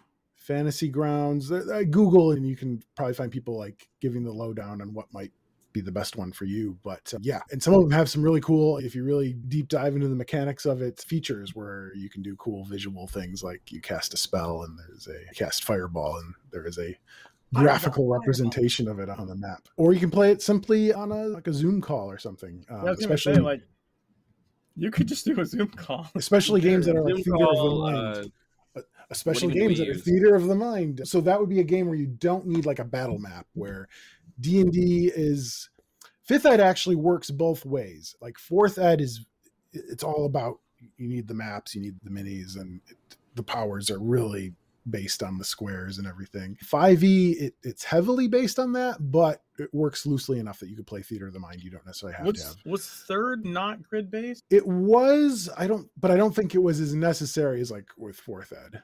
I'm trying to remember. I feel like maybe I've done the grid thing like once. Almost all of my tabletop stuff has been like non-grid related, like just more like freeform. Yeah, and a lot of games work just fine that way. Some better than others. Some you cast a spell and it gives you a range of a particular amount of feet, but you can do that in your head. If people like to play really tactically and they want to know, was I close enough? Then it works better for that. Some games are much more nebulous about the powers. Don't even mention spaces. It might mention something more vague. Vampire the Masquerade is like that, or They Came From is like that, where a map might actually confuse things more if you're using tokens, just because the game itself takes those things a little less exactly. Snork says, can I voice ask a question? I have too many questions. A conversation might work best. I'm such a newbie. Just go ahead and ask them, Snork. I don't think we know you well enough to be like, yeah, come on and voice. Don't take it the wrong way, because don't take it personally. It's just a life of being a streamer and a content creator. It's just that we have to take precautions for our sakes as well as yours. And in this case, also Joshua's as well. Yeah, but in general, no offense, but yeah. But yeah, type any questions. I am happy to talk at length about tabletop stuff if people want to listen, especially people trying to get into it. It can seem really intimidating at first. It is not as hard as it'll seem. The best way is actually probably to play or watch a live streamed game. Is there a category on Twitch for it? Yeah, I'm curious now. There's gotta be. Yeah. Or Google, find some group or whatever, or some people maybe you even know, or streamers, and there's all kinds of different levels. There's people that just play. Yes, you can totally just go watch people do role-playing games on Twitch like right now. Or you could just say, I want to do the very popular one, and right now, and I know this is probably contentious, Critical Role. But Critical Role is one of the most popular D&D groups, because they're all a bunch of voice actors, they're all professionals. And I'm sorry, which I find which I like Critical Role. I find it very entertaining. But as a newbie, if you watch it, don't feel like you watch it and go, "Oh man, I can't." Don't feel like you have to imitate them necessarily. Trust me, the magic of tabletop will happen. I go on really at length on different styles of play. You don't have to voice a character. You can narrate what's happening, much as some novels say, like they had a terse conversation, and some novels like Chuck Palahniuk would write just dialogue and wouldn't write directions. You can play in all those kinds of styles. You don't have to or you can play just straight up, okay, you do this hit, you do this hit, you do this. You just make it just like a strictly tactical combat almost, basically. You don't have to say the intimidating thing if it's not coming to your head. You can just be like, I try and intimidate the guy by threatening his life vaguely, and you roll. Whereas other people, the mechanic is for that. Other people will do the same action, but stand up and pantomime and voice. I've been part of this like fairly decently sized group, like 6 or 8 people around a table. And generally speaking, you'll have a blend of styles. You'll have the person that's like the theater person. Then you'll have the person that just is more. The whole table doesn't have to be uniform. Yeah, you can play different styles. Yeah, I've played in a lot. But that being said, you might find tables that work better for you than others. Sure. So a lot of that comes down to personality. Right, absolutely. But you can totally play different styles and mesh. Yeah, it's hard to role play with someone that you just don't get along with. Yeah, I mean, and that's the whole reason why my last attempt at tabletop fell apart, was that I figured out that the people that I was actually doing tabletop with they were jerks, and it just didn't really. I had that really awkward thing of, I actually really liked the guy because I worked with him and he would DM, and then he got married, and me and his wife were like oil and water, and that is a weird situation to be in when you're friends with someone and like literally just being in the same room with their wife drives you absolutely fucking crazy. Okay. Like to the point, like we were role playing like a Star Wars game, and she's like, I'm gonna be this crazy weird alien creature, blah blah. Yeah, I'm an ex-stormtrooper that's xenophobic. Like we're literally just like butting heads all the time. So that sort of thing can cause problems. Yeah, But if you have a fun group, tables can implode. But yeah, Also, a lot of it comes down to the group itself. Yeah. Also, I will say that oftentimes drinking while playing is fun, but over drinking can cause problems in a role playing setting. yes. I remember someone being very confused a couple weeks later, like why my character was shooting them in the back. And I was like, do you not remember last week when you were shit-faced and decided to do a bunch of messed up stuff to my character? They're like, no, there you go. You're like, fair. You deserved it. Yeah. Says, Josh, you silly Billy, you were just in a live-streamed tabletop RPG on Onyx Path's channel a bit ago. That's true. So, yeah, I don't have links at the moment, but if you look either on Onyx Path Publishing's Twitch or their YouTube station, or I believe most of their videos eventually find their way to. I want to say we've tweeted out from our 0 Point Report Twitch channel as well when I see it. If I see it and I see it in time. Yeah. It's yeah, but they do a bunch of games, not just with me in it, but you can see all sorts of games. Recently I did Trinity Aeon. It's a whole set of games that take place in a sort of sci-fi setting, but there are 3 or more distinct time jumps that you can play in that setting that are huge. You can play like 1930s adventure stuff, but you can also play in the far future space stuff. There you go. But I play Waffles that. on it. Yeah. And that's yeah. And they have all kinds of games. I'm trying to think of other games I've done. I've been on their channel for Pugmire, which is it is basically D&D, but with pet. It is in a far future that is technically sci-fi, but none of the characters really know it. It's a fantasy setting where humans are gone. Who knows where they went to? There's theories, but they're a mythological thing to the uplifted animals who are like cats and dogs who are now humanoids now. And you can have, so the beauty of it is you can take your favorite pets and be like, I want to play my Saint Bernard as a paladin, or I want to play my cat as a necromancer, which fits because cats play with dead things, and they do in that setting. But I recently wrote on a book called Squeaks in the Deep, which is Pugmire's, basically it's their Underdark. So it's cute and spooky.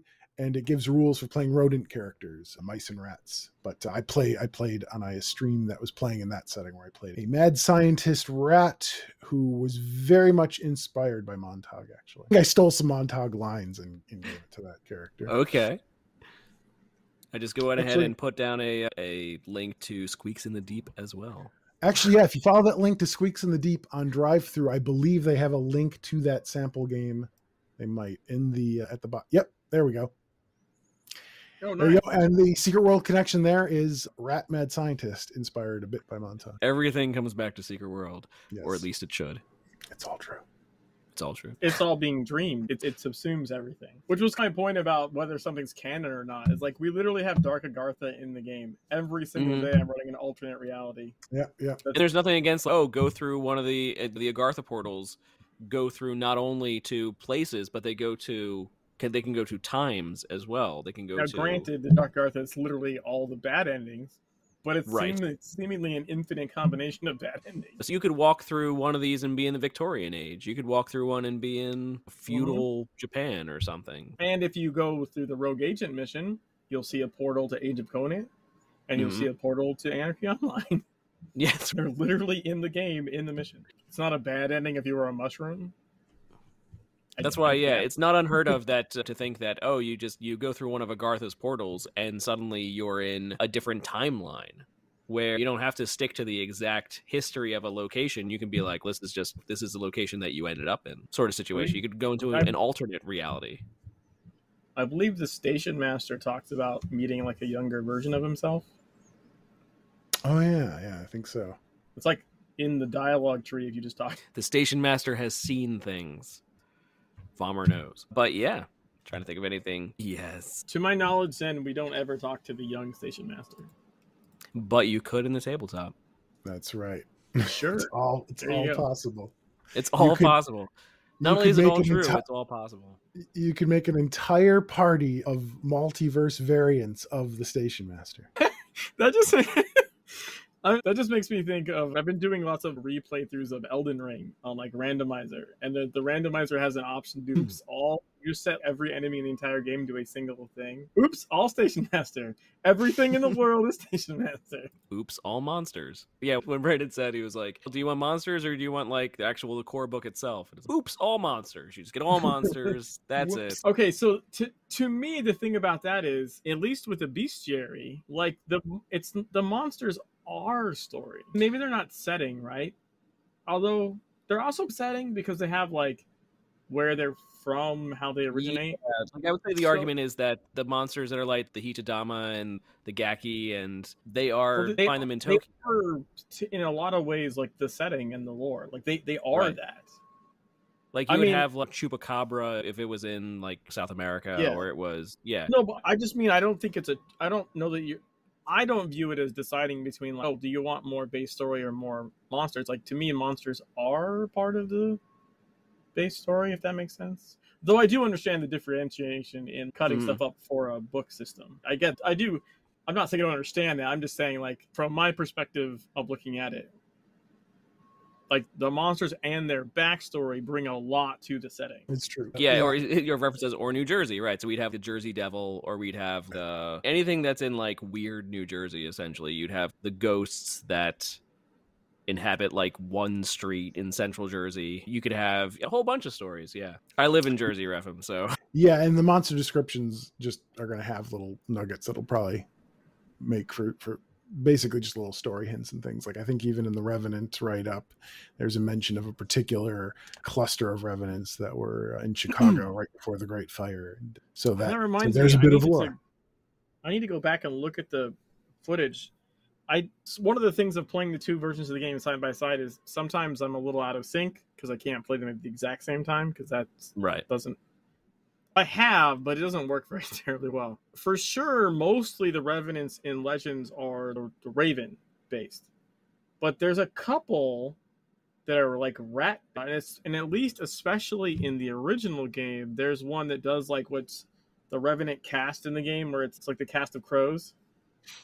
We're just like flurries ravens out, ravens or crows, like whichever. And then, but there's ones specifically, I think in Besieged Farmland, that actually send out a flurry of rats, at least in the old game. Yeah, I believe in the tabletop write-up, we go into detail that, it can be various swarms of things. And the idea of the werewolf. I know they still exist, Vollmer. I just couldn't remember if they actually throw rats or if they just do the standard bird cast. Because I feel like the casts got redone. Actually, I need to get going, unfortunately. Okay. Yeah, it is starting to get a little late. But it's been great. It's been great chatting. I like chatting about Secret World, and I like chatting about tabletop, and now I get to do both at the same time. Looking forward to it. Things together. And congratulations on it going so well. So thank you.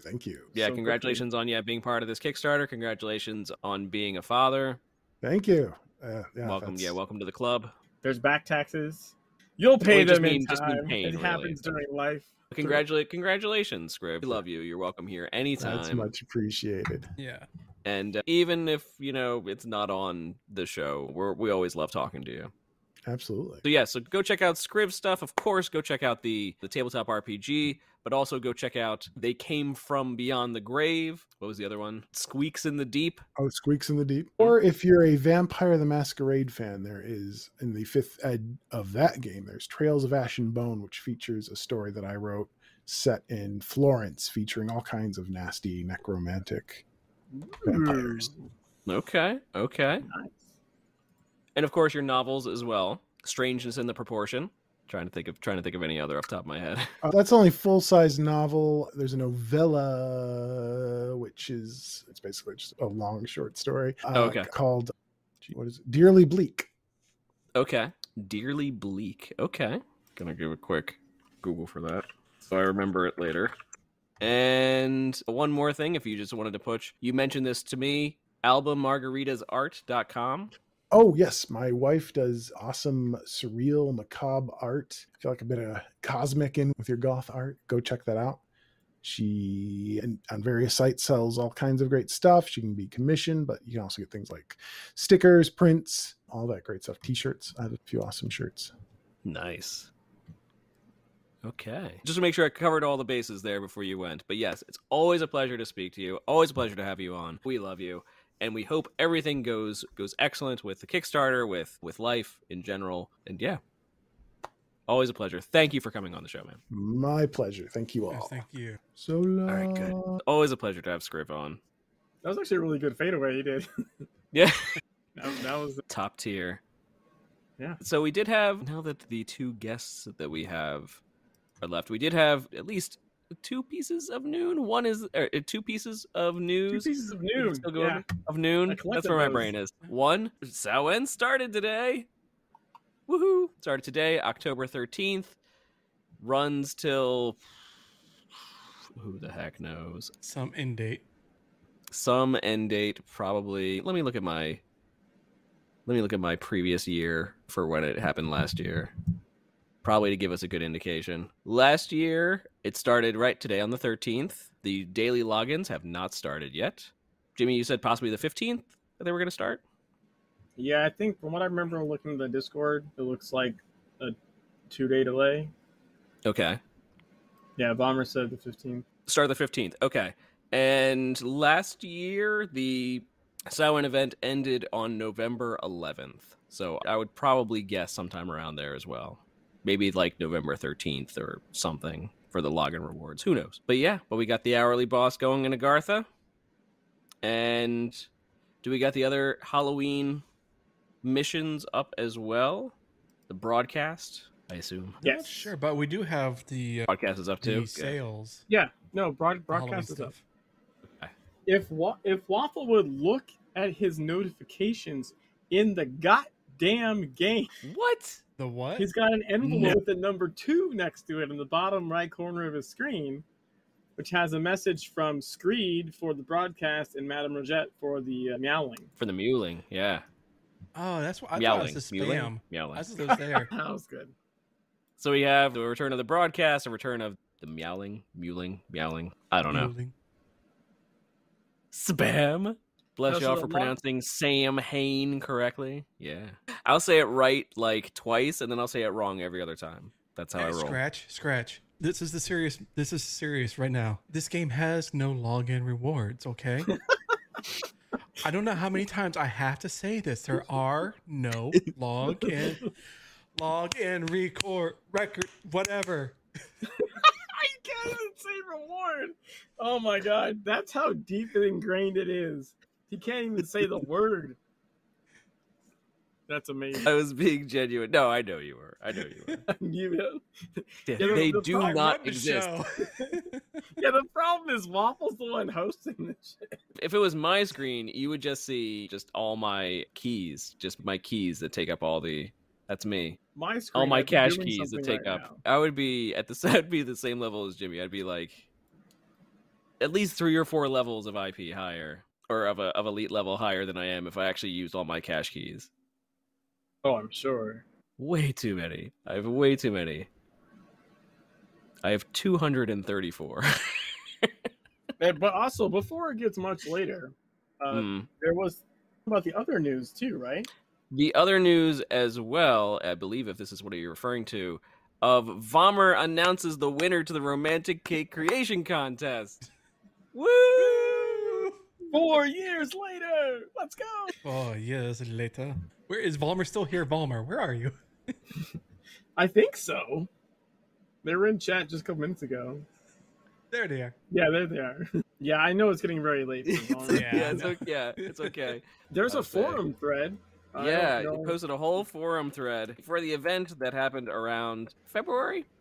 It's okay. No, this says 3 days ago, so. I'm not in the list, so it doesn't count. Turn it off. Jimmy didn't even make the list. Get it out of here. All right, and there it goes. I'm just kidding. There's genuinely some really cool stuff. There's some really cool stuff. Yeah. Lizaya, grand prize winner for the True to Life cake. The first place winner, Lyra, for their cake.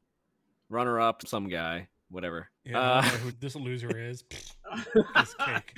Listen, that cake was so good I had to make the cake a second time for my wife's birthday in April. Not only did I make that cake once, I made it a second time because she wanted it again. It's nearly 5 a.m. in the UK. I'm certifiably insane. Why am I still here? To applaud my Gaelic.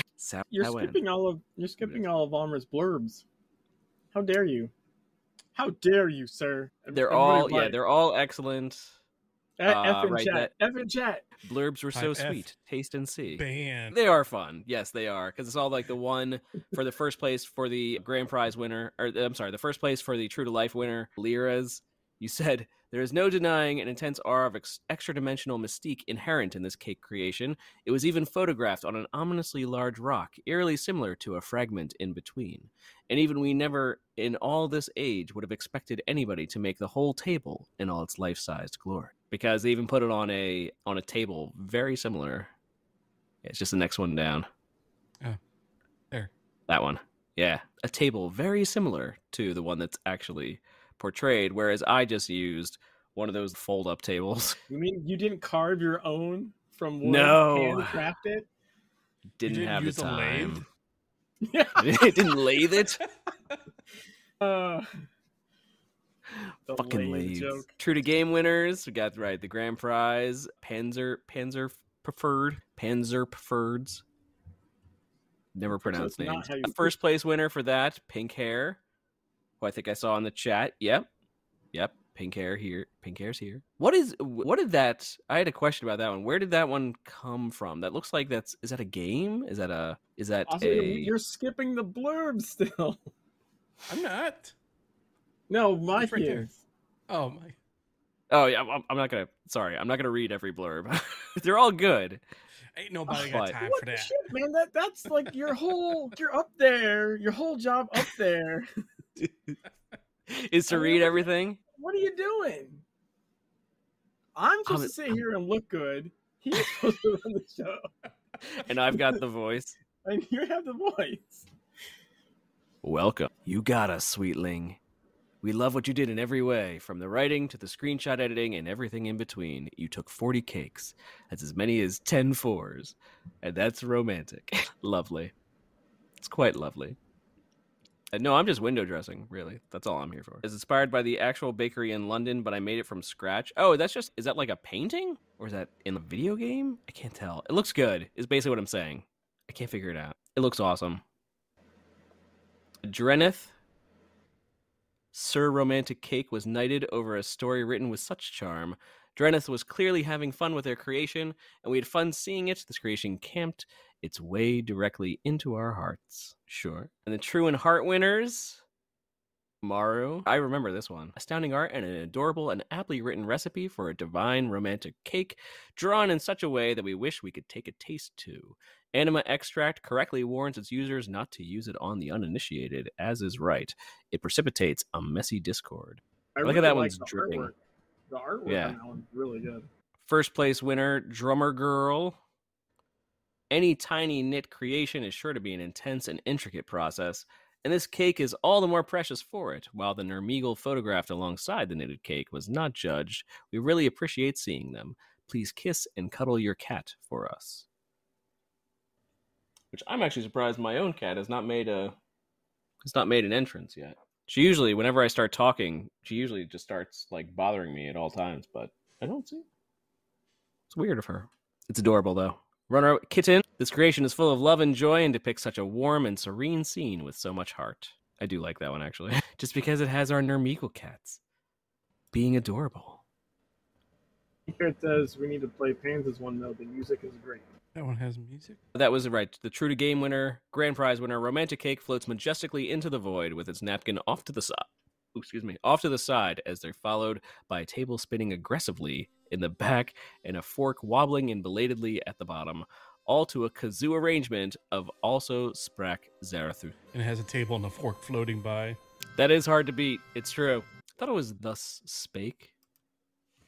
Just Thus Spoke Zarathustra? Really? I don't know what I'm talking about. What's this one?